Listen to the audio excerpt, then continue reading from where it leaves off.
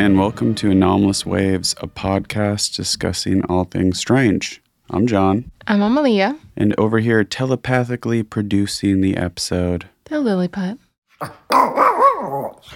Yeah, and what are you going to talk about today? I have no idea, actually. Cute cryptids from Oregon. Okay. Mm-hmm. I think I knew it was cryptids, but... Yeah, you didn't know they're cute, though.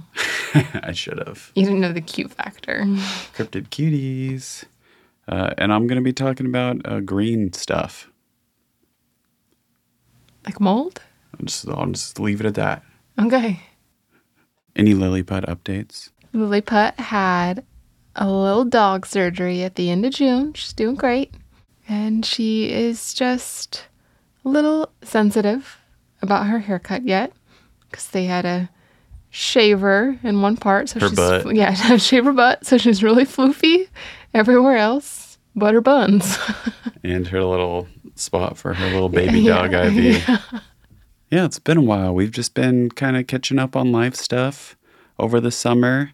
Got a new mattress, and within that is a pretty hilarious tale.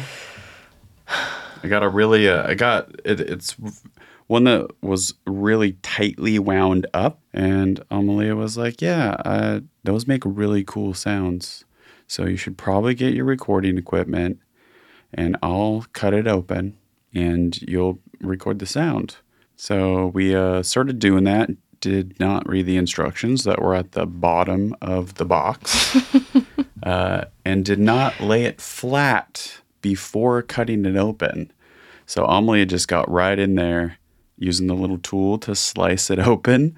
And I'm like, it's not really making any kind of cool sound or anything. This is maybe it's going to be a big reveal at the end. It's going to all decompress or whatever. I was starting to feel really dumb. Like, where's this cool sound that happened last time? And then we got to the very, very end where it was just about to open.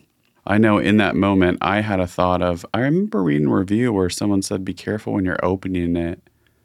I wonder what they meant.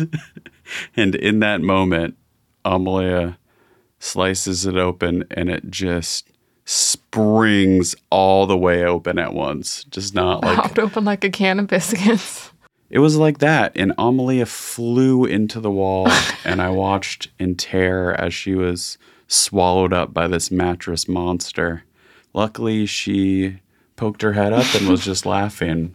And I think we got the audio tape of it. It might not sound that funny, but if it is, this is where it'll play. That one little thingy. Oh! Are you okay? Oh my God. That's what people meant by be careful. Oh my God, that scared me so bad. I'm so glad you're okay. Yeah, my pride's still hurting on that one. And other than that, we watched Talk to Me last night. Yeah. Very good. Mm-hmm. Spooky. Very scary. Creepy. Australian film. Had a lot of interesting things to say. Yeah. I thought it was cool that it was kind of about that rite of initiation in your teen years, experimenting with things and sometimes doing things that are not a good idea. It's very original, and I liked it a lot. Yeah. All right, and then other than that, a lot of UFO stuff going on. Don't know what I think about all of it, but I'm going to let Edit John just kind of ramble about it for a while, and then we're going to launch straight into the episode. Thank you for tuning in to another episode of Anomalous Waves.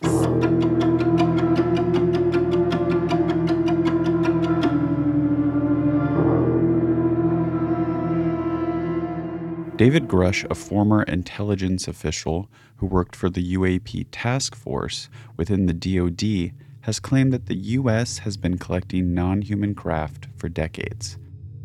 Grush has also now claimed that the U.S. has intact and partially intact alien vehicles, as well as pilots of said craft. When you say crash retrieval, what do you mean?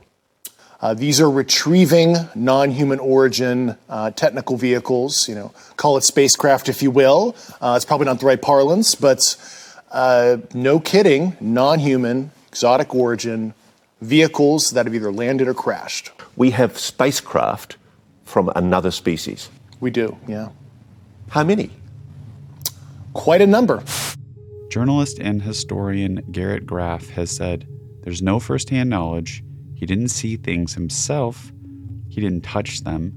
He wasn't part of the operation to retrieve them, and we haven't heard from anyone who was. Grush claims that this information was gathered from extensive interviews with high-level intelligence officials. He has reported the existence of a UFO material recovery program to Congress and filed a complaint with the Intelligence Community Inspector General. That complaint contained classified locations, program names, and other data. Grush has also claimed that there was a sophisticated disinformation program targeting the U.S. populace. This is all starting to sound like an episode of X-Files, but it gets weirder. In the early hours of May 1st, 2023, a 911 call was made by a young man in the Las Vegas area. There's like an 8-foot person beside it, and another one's inside, and it has big eyes and looking at us, and it's still there. Okay, where is this on your property? In my backyard. I swear to God, this is not a joke. This is actually, we're terrified of it. So there's two people or two subjects that are in your backyard? Correct, and they're very large. They're like 8 foot, 9 feet, 10 foot. I don't know. They look like aliens to us. Big eyes. They have big eyes, like I can't explain it. And big mouth. They're shiny eyes, and they're not human. They're 100% they're not human. At 11:50 p.m. on April 30th, just about 40 minutes earlier, a Las Vegas Metro police officer's body cam recorded something streaking low across the sky. Several people across Eastern California, Nevada, and Utah reported seeing the flash, according to the American Meteor Society. Yeah, there seems to be consensus that there was a meteorite that night. But was there something else? Because we're hearing of something streaking from east to west, but also from west to east. And I can tell you that there's an entire community of people around here who do not discount what this family is saying. But the timing of events that night was enough for the officers to look into it. After responding to the calls, officers arrive and speak with the witnesses. By now, it's more than an hour after that bright light. Officers meeting up with the caller and his family. What'd you see? It was like a big creature. A big creature? Yeah, like around 10 feet tall. I'm not going to BS you guys. One of my partners said they saw something fall out of the sky too, so that's why I'm kind of curious. Did you see anything land in your backyard? Or? They see like a big, that's what they say. They see like a big something with light. What I saw right now, I do believe in it. The video shows one officer walking into the backyard to investigate, but the Metro Police blacked out that part of the video, citing privacy laws. In a video later released by the witness, he describes some of the strange details of his encounter. Hello everybody, welcome to my channel. This is my first video. I'm here to tell you what happened to me on May 1st, 2023. I'm trying to explain the best of my abilities. This is not a conspiracy theory. I'm not making this story out for clout or fame. I just want to tell you what happened to me and my family. Keep in mind, this is midnight and I'm fixing a truck in my backyard. At this point, I'm only with my brother and I hear something fall from the sky. I turn around, the only thing I see is a big light falling from the sky, and moments after, I feel a big impact and a bang, sort of like a big impact fall. And me and my brother looked at each other and we were scared, but when the impact happened, it was sort of like a shock wave. Like an out-of-body experience. So to say, when I tried to look at the object, it was all blurry, not my vision, but only the backyard area. and I hear thousands of footsteps around me, and maybe a couple seconds later, the blurriness was gone. So when that happened, the only thing I can see in the backyard is a tall creature, probably around 8-10 feet tall, very thin. So I called my dad. He went to the backyard and he saw the same thing, the same creature I saw. He told me to go inside the house. At this point, we all freaking out, me and my family. Moments after the video, me and my brother went to go pick up my tools. Then my brother calls me and he told me shakingly, look behind the forklift. So I look. Keep in mind I'm facing the forklift, and then I see the alien creature. So when I saw it, it was a tall, skinny, lengthy creature. He was a gray, greenish color, and when I looked at it in the eyes, my body just froze. Like the same experience as having sleep paralysis. Keep in mind I'm staring at him, and I look at his whole body, and he has a weird looking feet and a big face and eyes, and you can see a big mouth. And I could hear his loud, deep breathing, and I could see his stomach moving. He would just stare at me. Seconds later, I could start moving again. And I start running towards the house. That's when I call 911. I'm waiting for the police to come, and you could hear footsteps in the backyard area. And a loud whispering, like you could hear whisperings. We were in the living room area, and you could hear footsteps on the roof. So we waited a little bit for the police. When they arrived, I told them what I saw, and they were kind of freaked out. This is what happened to me on May 1st, 2023. I hope you guys kind of understand what happened to me. I know it's hard to believe, but I saw what I saw, and it's kind of going viral. That's why I'm here to explain the story. The video is uploaded by the young man who made the 911 call, named Angel. He also includes a clip from a neighbor's Ring camera that captures the sound of a large impact that night. Here's a Ring camera video. You can hear the bang. This is around the neighborhood. So here's the video.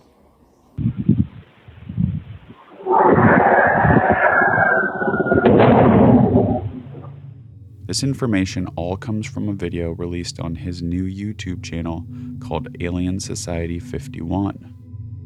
The Las Vegas 8 News Now investigators have reached out several times for follow-up, and every time they agree to meet, no one answers the door. The new YouTube channel created by Angel and lack of follow-up and video evidence has caused many to call it a hoax. Like many witnesses of anomalous phenomena, Angel, the individual who made the call, has said that this has affected his mental health. 8 News Now in Las Vegas has reported that the family is being threatened. The family members today, they're so skittish, they don't want to go on camera, but you talked to them. What did they say? Yeah, they refused an interview request, but I did talk to Angel. He is the teenager you hear in that 911 call. I also spoke with his father. I can tell you they are both skittish, they're anxious, and they're scared. And the family is basically in lockdown inside their house. They've shut down. They claim they're being threatened and by people who, are accusing them of engaging in a elaborate hoax, which they deny. They have stuck by their story that something happened in this backyard, that there were creatures out there. And, in talking with people around here, it wasn't just Angel who saw it. His brothers saw it, and his father also came out and saw it. And I, met Angel, I met his father. They seem like reasonable people. He seems like a nice kid, and it seems like a very nice family here. So, okay, there you go. Some of these threats appear to be from individuals who believe that Angel and his family are part of a hoax to trick the American people. Now, it's important to note that calling in a hoax to 911 is a Category E felony in Nevada, a conviction that can carry a 1 to 4 year prison sentence. Although the event took place on May 1st, the story didn't break on 8 News Now until after the claims from Ryan Grush and this new disclosure campaign. These last couple of years have been wild in the UFO scene. Video releases by the government, pilot sightings, UAPs being shot down, claims from high security government officials about non-human pilots, 911 calls about giant beings with glowing eyes and giant mouths in their backyard, and now an official congressional hearing on UFOs or UAPs. You believe we have crashed craft, stated earlier. Do we have the bodies of the pilots who piloted this craft? As I've stated publicly already in my News Nation interview, biologics came with some of these recoveries. Yeah. Were they, I guess, human or non-human biologics? Non-human, and that was the assessment of people with direct knowledge on the program I talked to that are currently still on the program. There were some of the same claims by Grush, including a secret program to study UFOs for nearly the last 100 years. They have recovered craft and something he referred to as non-human biologics, as well as defense contractors diverting payments for weapons to fund research. So maybe you think this is a disinformation campaign to increase military spending, or that Mr. Grush is simply a pawn in the game being fox-moldered by some cigarette-smoking men high up. Or it's just straight legit. Either way, it's here. It's in the public conscious. And I believe this will ultimately result in an increase in sightings and reporting. Hopefully it gives others the comfort to step forward without ridicule. And whatever crashed by the time the police got there was gone, but sources say that there's really no dispute. Something was in their yard. Exactly what? We do not know. I mean, it's so interesting. So, like, the Metro officer sees something, the neighbor sees something. I mean, so what could it be? Well, we know that there are obviously a lot of military bases around this area. George Knapp covers a lot of that stuff for us on the 80s Now Investigators. We're showing you drone video from above that area.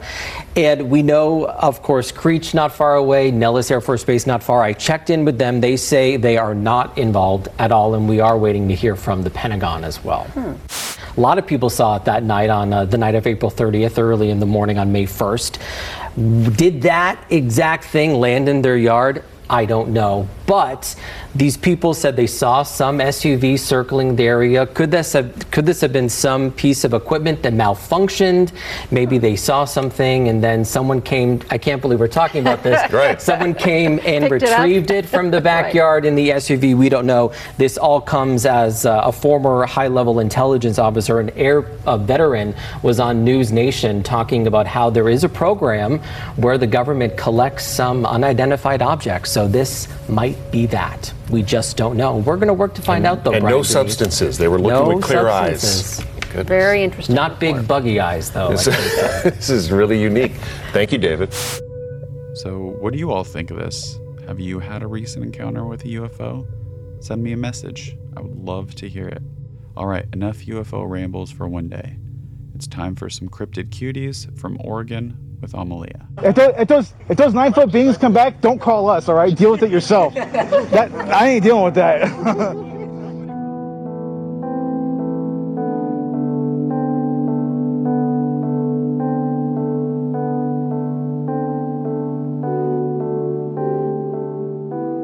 So I'm very long overdue for talking about cute cryptids, and I found some that I had never heard about.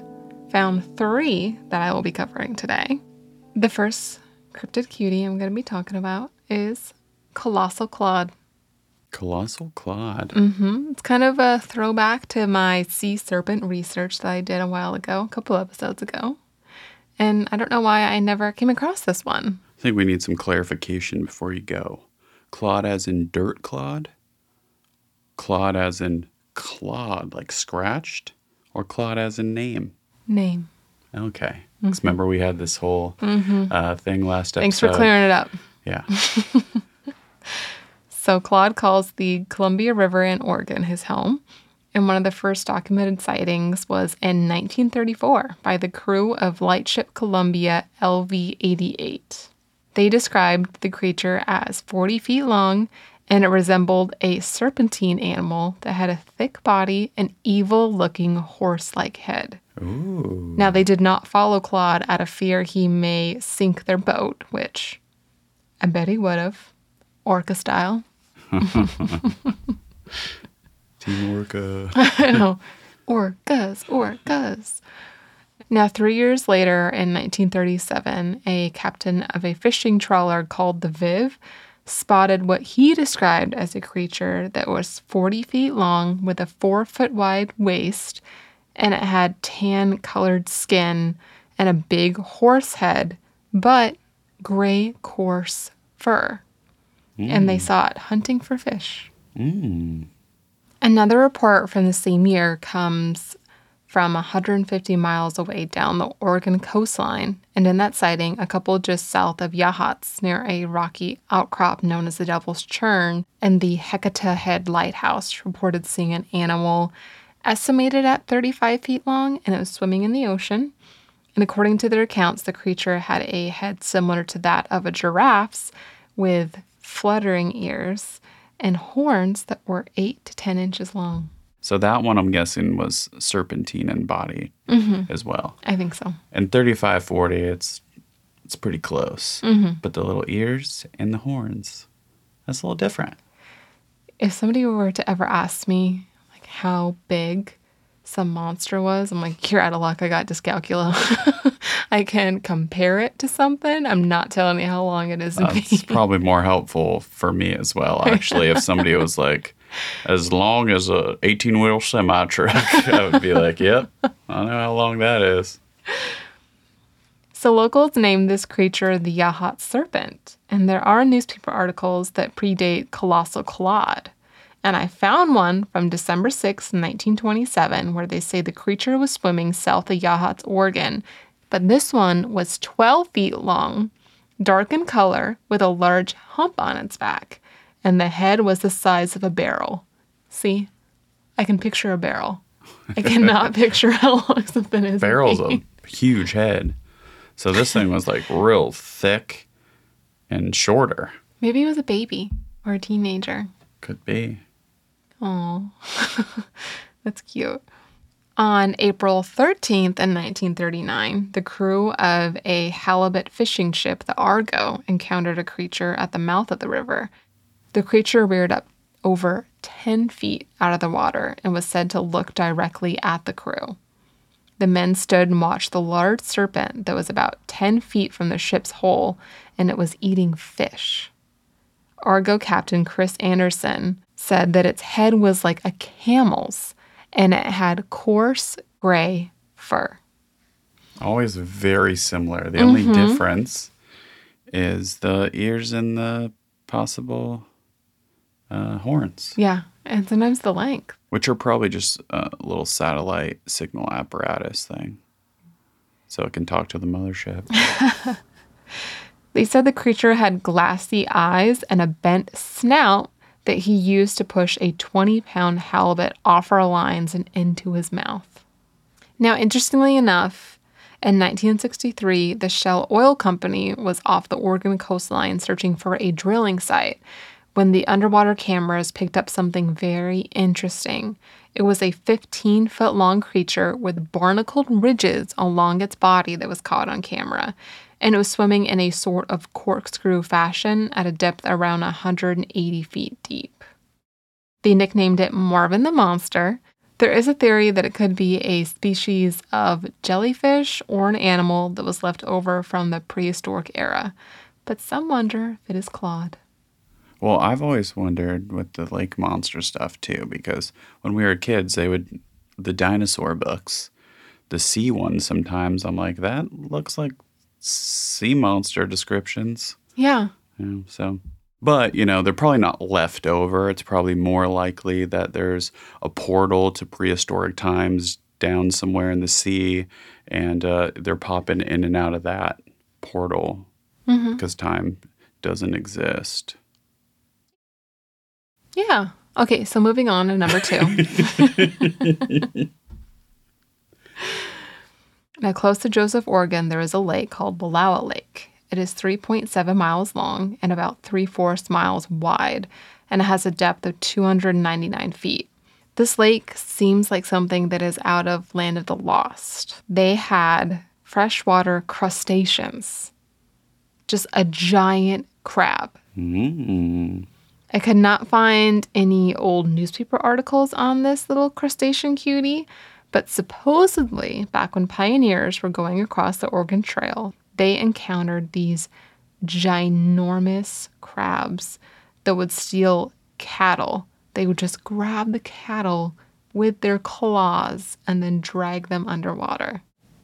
Now, these crabs have not been seen in over 100 years, so they could have just been stories that people were telling on the Oregon Trail to be like, oh, don't come here, because they wanted all the space to themselves. Don't go near that lake. There's giant crabs. Yeah. They'll steal all your cattle. It's just a really cool spot that they like. They're like, oh, no. It's my favorite fishing hole because started spreading giant crab rumors. Okay, so my last creature, and this is probably my favorite one, is the Gumberoo. So I found newspaper articles about this creature that date back to 1912. There were many sightings in the 19th and early 20th century of this big boy. So the Gumberoo has like a bear shape, and it only has hair on its eyebrows and on its chin. And it has dark skin that is tough enough to withstand bullets and arrows. But its weakness is fire. Supposedly, it was always really, really, really hungry. Like, it could not stop eating. Just, eat everything in its path. So much like me in the winter, this creature spends most of its time in a state of hibernation, only leaving its lair a few times a year to search for food. It was a bear with mange. Have you ever seen a picture of a bear with mange? Where it has no fur except for in a couple of spots. It looks like a werewolf. In an article from The World, which was published on April 25th, 1912, it states that every region has its strange animals, almost or wholly unknown to science. Thus, in the foggy country along the Pacific coast from Grays Harbor to Humboldt Bay, there ranges a kind of creature that has caused much annoyance. The Gumberoo is believed to remain in hiding most of the time inside of huge burned-out cedar trees. The scarcity of Gumberoo is thought to be due to their combustible character and the prevalence of forest fires. Fire, indeed, is the only thing that will destroy them, and they burn like celluloid with explosive force. Frequently, during and after a forest fire in the heavy cedars near Coos Bay, woodsmen have insisted that they heard loud reports quite unlike the sound of falling trees and detected the smell of burning rubber in the air. So oddly enough, when I was looking for more sea serpent news articles, I came across one that was from the Greater Oregon, published on April 11th, 1958. Not about sea serpents, but it says, no sea serpents have been reported for several months, but in Point Barrow, Alaska, which is the headland of the Arctic coast, Raymond Kalluck, who was an Inuit seal hunter, saw a giant polar bear twice. He estimated it was about 30 feet in length, and no one believed him until two other seal hunters named Nathaniel Nakoch and Raymond Apollock also spotted the bear while hunting. It states, there were fairly reliable reports that a black polar bear was seen by several hunting parties and that the bear was 30 feet long. Could it be related to the Gumberoo? I haven't really found any more recent Gumberoo sightings, but they said that supposedly I shouldn't laugh at this. The Gumberoo, when you use fire on it to destroy it, it just explodes. Yeah, you said combustible. Yeah, combustible. And then I also thought it was interesting that it hides in hollowed out cedar trees. Like a little hog. That were kind of burnt out. And then the fact that they don't have hair, fur and stuff. And really. They smell like burning rubber. They smell like burning rubber. Yeah, that's interesting. Mm-hmm. Yeah, I guess a lot of lumberjacks would see them. That's where almost all the sightings come from, is lumberjacks.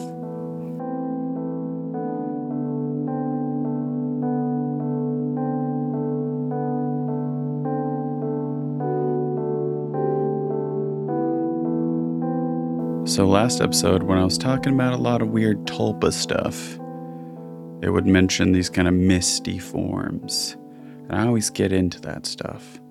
I like mist. It's a classic trope in horror movies. And to me, it represents the most liminal of realities because it can be a normal space and then you throw some fog in there. Now it's a liminal space. Or a middle school dance. That was good. And speaking of liminality, this story on liminal.earth switched me from mist to green mist and green stuff. So this popped up while I was just doing some random story function. Glowing green cloud crashes party. What? Early 2000s. I received this story from a man who grew up in Westboro. And although he wasn't there for the event itself, he's heard the story through several people who were. Wait, where's Westboro? Edit John here. So the story on Liminal Earth is tagged Westboro and Massachusetts. Okay, back to it. I received this story from a man who grew up in Westboro.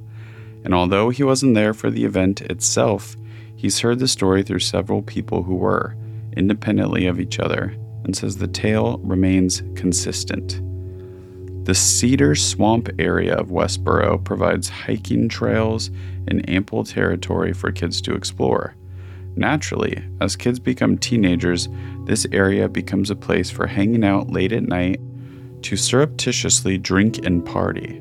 So it was that one night, a group of approximately 15 teenagers converged on a secluded spot in the woods near the railroad tracks in order to have a good time. The good times, however, were disturbed when suddenly a luminescent green mist started to roll through their party spot. Witnesses were startled and horrified to see this mist coalesce into a glowing green cloud, from which sounds described as similar to those of coyotes at play emanated. All who were present scrambled away and remained mystified and shaken for years over the inexplicable glowing green barking cloud that crashed their party. Submitted by Liminal Ambassador A.P. Strange. So that got me into green clouds because, first of all, I love that green, otherworldly color. It's in so many Goosebumps episodes. It's in like every other episode of Are You Afraid of the Dark? It represents otherworldly stuff. So the first thing I thought of, I remembered when reading Where the Footprints End Volume 2, there was a part in the Mystery Light section written by Timothy Renner about something known as the Green Flash. Oh. So many episodes ago, I mentioned the Sierra Sounds. Ooh. Here's some. There's two of them across the creek at the big rocks.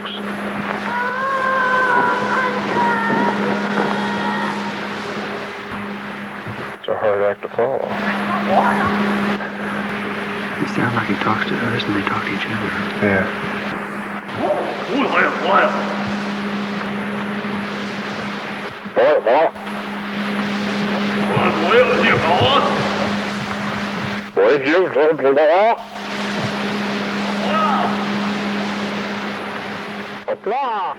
These sounds were recorded in the 1970s by Ron Moorhead and Alan Berry in the Sierra Nevada mountains, who had many experiences attributed to Bigfoot. These Bigfoot experiences were not only the strange occurrence near this campsite. One night in August of 1974, campers witnessed a strange light. One of the campers, Lewis Johnson, said, "There's something funny going on because there was a bright flash from up there that just lit up the whole area." Johnson's brother came out and witnessed a flash himself, noting that it lit up the whole camp scene. They described it to me. It seemed like the light source or whatever was round and ball-like, maybe 2 to 3 feet in diameter, and it had a bluish cast and a white band around it. It also mentioned that the bright flash, even though it was like a strobe light, did not affect the Warrens' night vision or even momentarily blind them. This time, a third flash from a different location.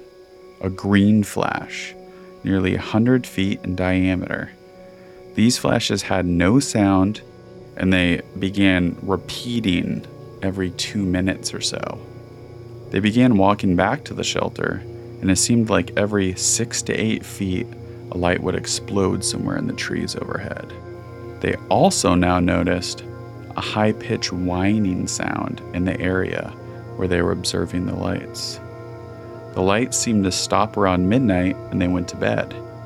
At 3 a.m., Warren woke up to a mouse scampering by his head.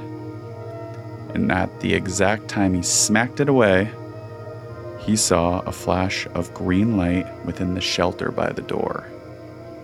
The light was bright enough to wake the others, who witnessed the light going off every few seconds, 5 or 6 times, and then it just stopped.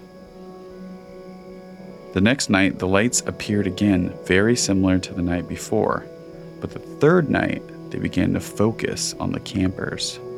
They flashed overhead and seemed to follow the campers, lighting up the sky silently. The next morning, they witnessed a set of large tracks that, like many other cases in this book, if you've read it, just disappear. The last track was in the middle of a swath of soft, mushy ground with no indication of where the next track landed, even accounting for the creature's great stride. So lots of weird stuff mixed with Bigfoot, right? And these green flashing lights.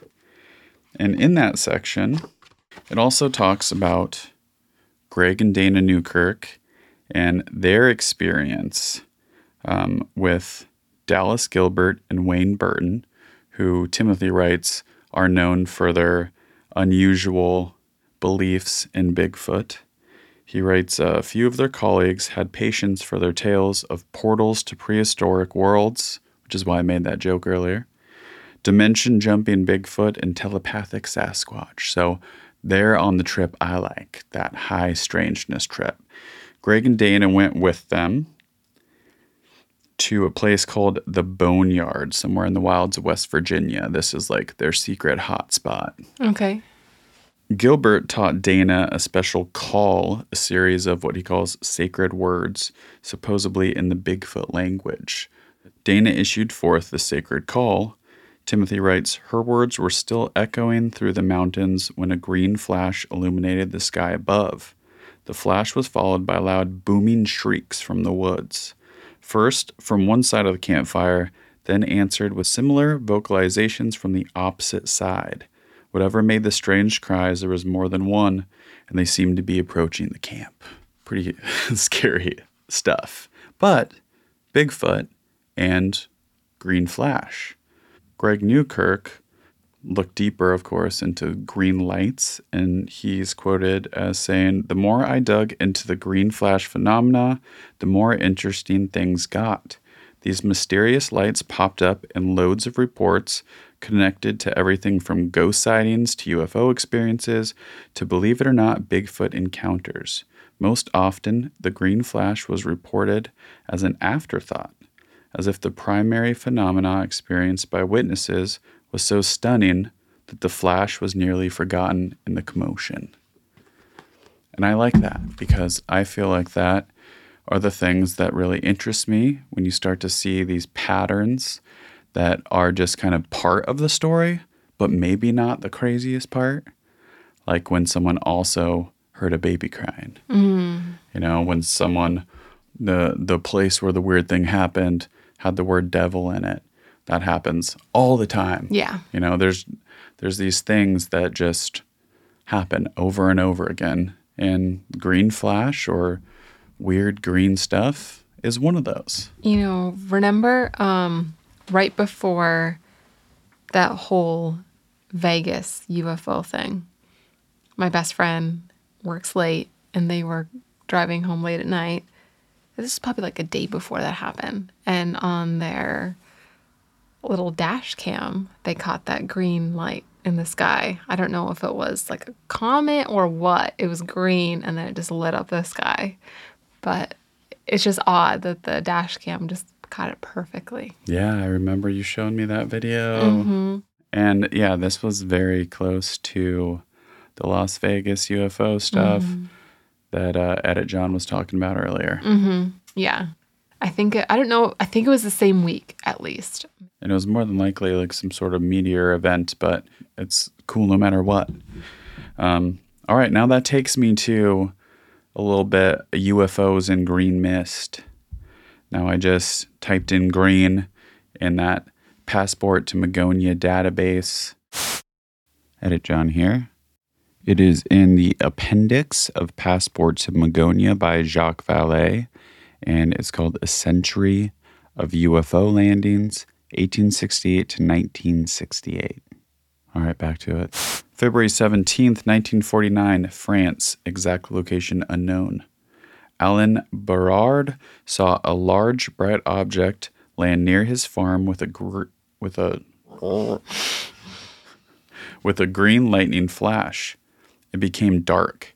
As he approached the craft, the witness saw 3 figures with stocky, short legs, apparently without heads. Frightened, he fired at them 3 times. A moment later, the object took off vertically. So, green flash, 3 creatures with no heads. Rad.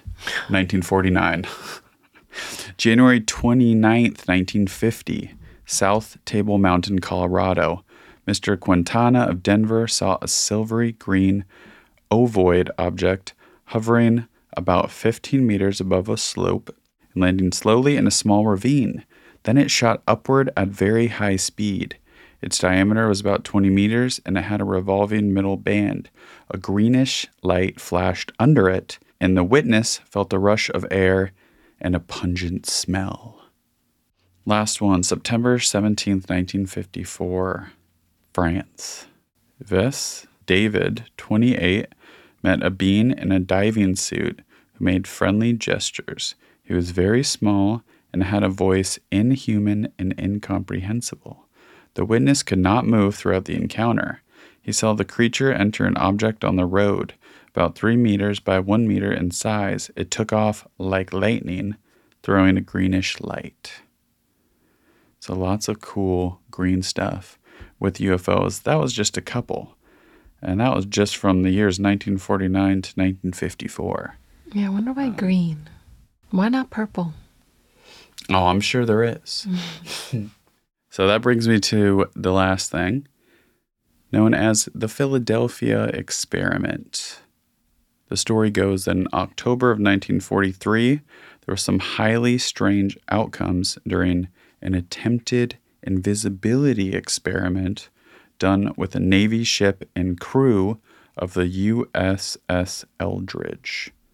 First, let's break down what supposedly happened. Okay.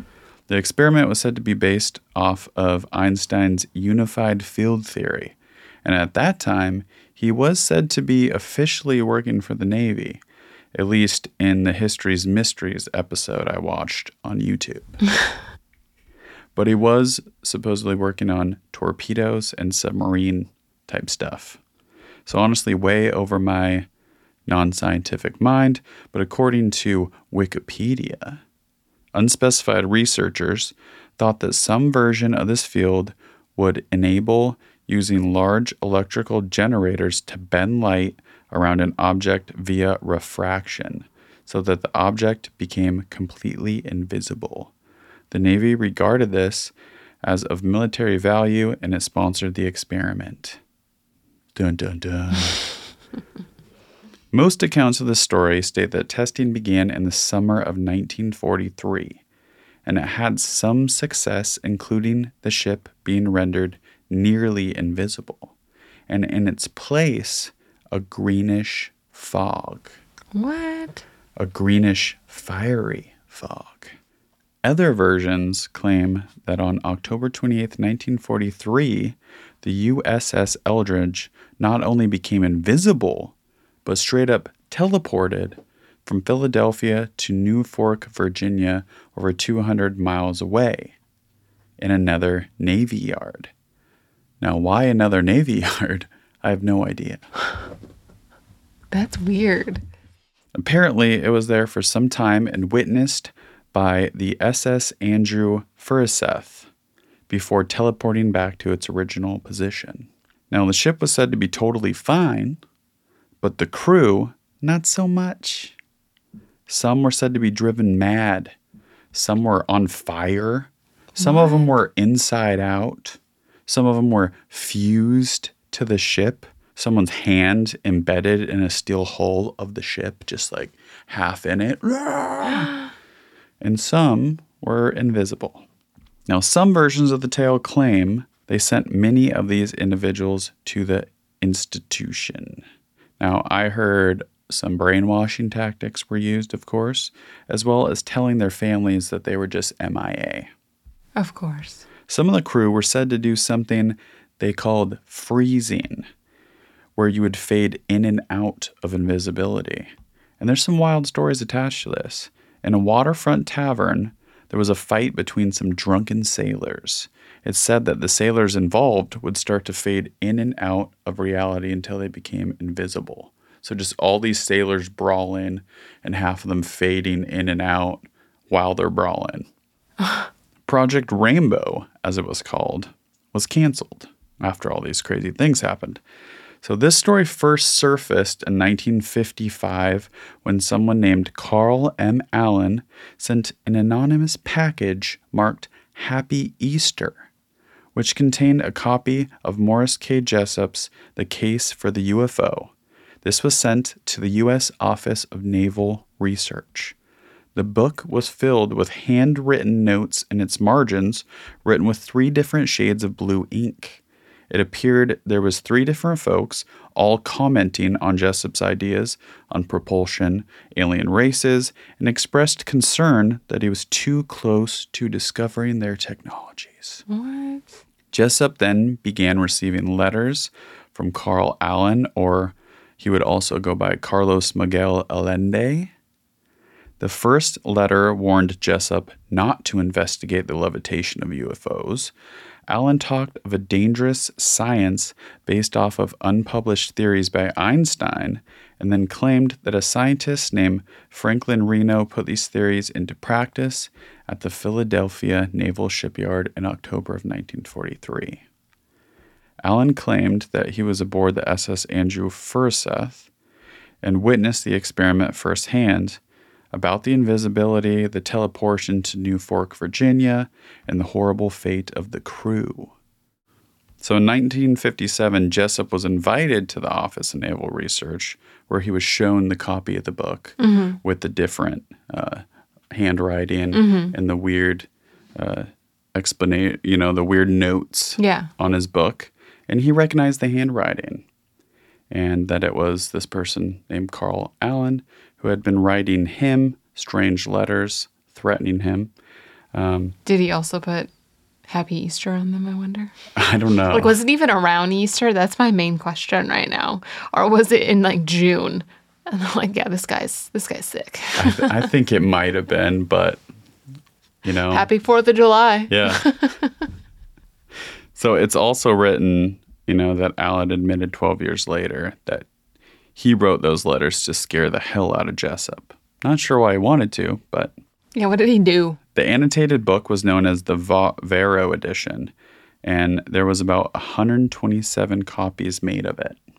It also states that Jessup attempted to write more UFO literature, but was unsuccessful, and lost his publisher, as well as, some personal life issues, and he passed away that year under very strange circumstances.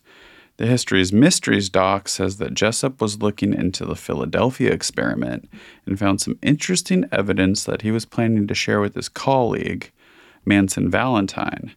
They made an attempt to have dinner the next day, but on April 20th, 1959, his car was found in a park in Coral Gable, Florida. The engine still running, and a hose running from the exhaust to the inside of the car. Oh. Inside was Jessup, who was still breathing but soon died of carbon monoxide poisoning. Very strange indeed.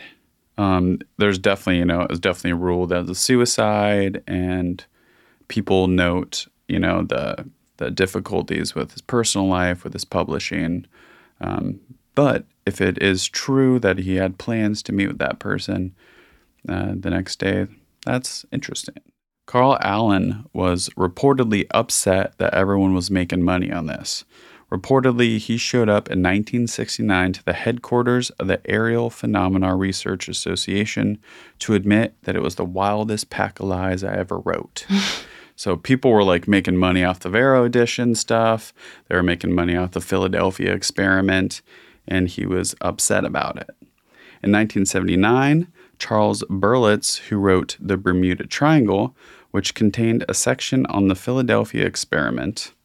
So him and William L. Moore write a follow-up book called The Philadelphia Experiment, Project Invisibility.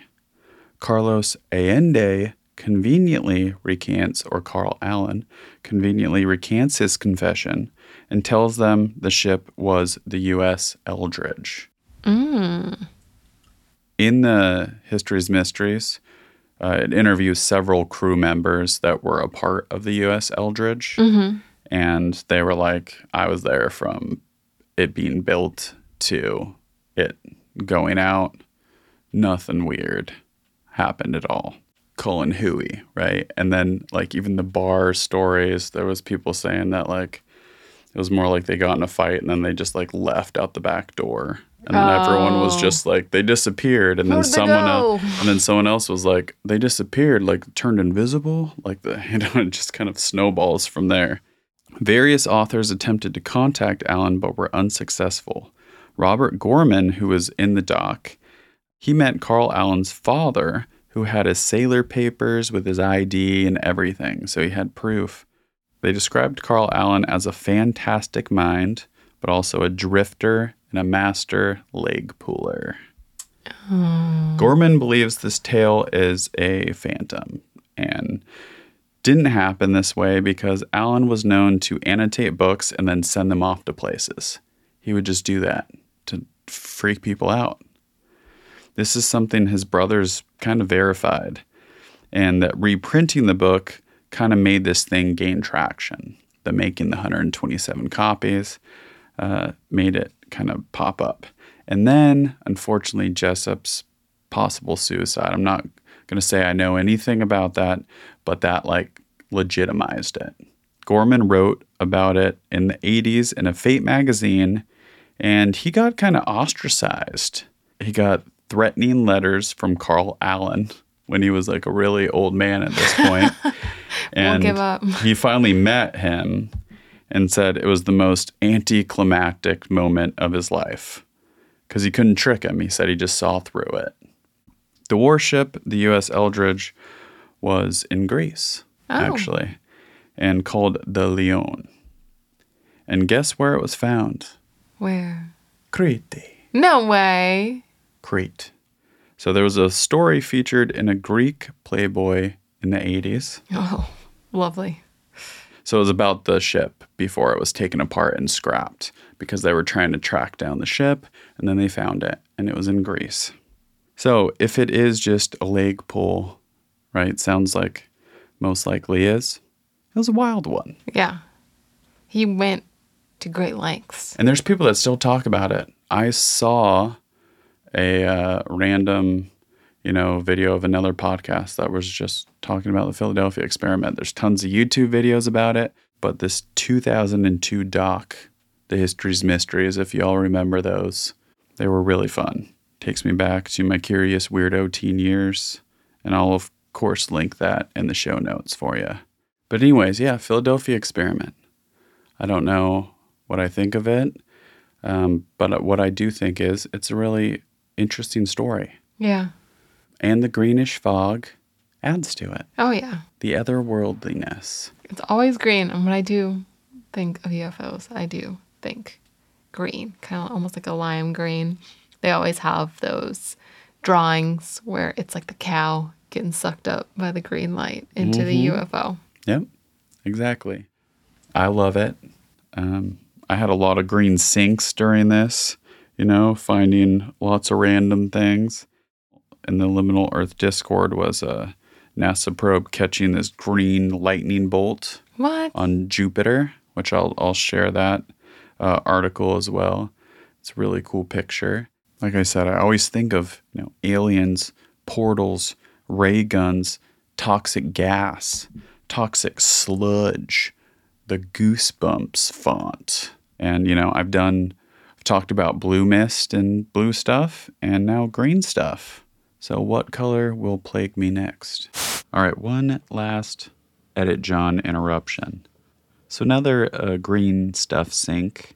I just got the new Strange Days, Volume 12, and the cover is a beautiful otherworldly green. I love it. I believe it's Highgate Cemetery. It's got part 2 of Andrew's writing about the Highgate vampire. Some big cats in the UK stuff. Ooh, hair-covered humanoid photographed on trail cam in Washington. It's got an interview with director of the Mothman Prophecies, Mark Pellington. So a lot of cool stuff. Definitely check out the new Strange Days. I haven't read this one yet, but I'm very excited to. And also shout out AP Strange, who put the story on Liminal Earth that sent me down the green stuff rabbit hole in the first place. If you go to apstrange.com, it's got some of his writing. AP Strange's Weird Writings. Sporadic and far-reaching musings about all things weird. Presented for your approval by Discordian paranormal speculator, flying saucer enthusiast, and all-around nice guy AP Strange. I'll have links in the show notes to both these things. And all right, that's it. Edit John out.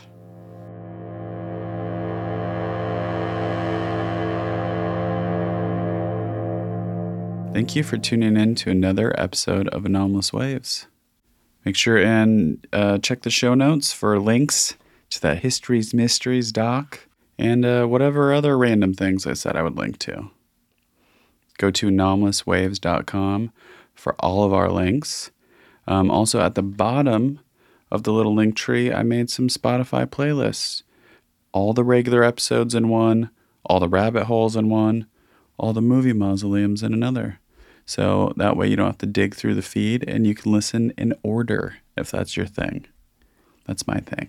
So I get it. The only social media we really do is Instagram. Yeah. And that's mostly just to announce new episodes.